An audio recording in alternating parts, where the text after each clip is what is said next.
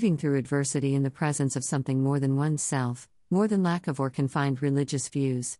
When believing in the unseen presence around a person, through a person and a part of a variety of the intricate weavings of life, a person will find an essence within that combines with the tapestry of existence.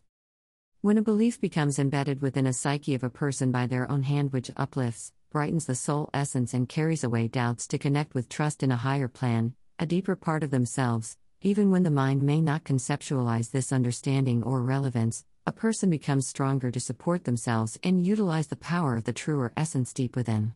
This supporting of yourself will grow through the belief system of the purpose of the relevance of our life's existence.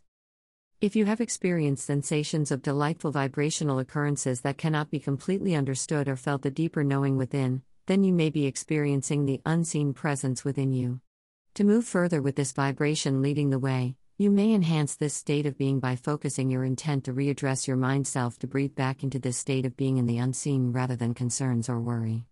Increasing this occurrence to take shape on an expanded level of developing the soul to lead oneself rather than just the mind of a person.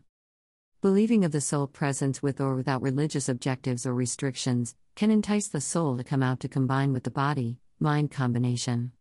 On seeking through the vast channels of the heart space does one flow further with self-awareness of the impact of just what can be done with believing through adversity with inside of yourself, life, universal flow, and continue on to explore and wonder through experiences and learnings.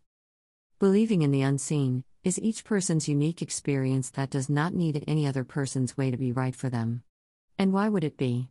For when you touch the deeper essence within your abilities to connect, you only ever do this in your own unique, intimate experience of this, and so no one can ever tell you what it should be for you. All one can do is share what is found from within to remind us and recall of what each person is fully capable of doing for themselves. When the unseen is felt, the belief in the singular self is developed, and the more that the refocusing on the intention to connect again and again to this source, the more that is revealed of the part of the magical transformation abilities that are within. Journey well. Love's blessings. Saria Sister.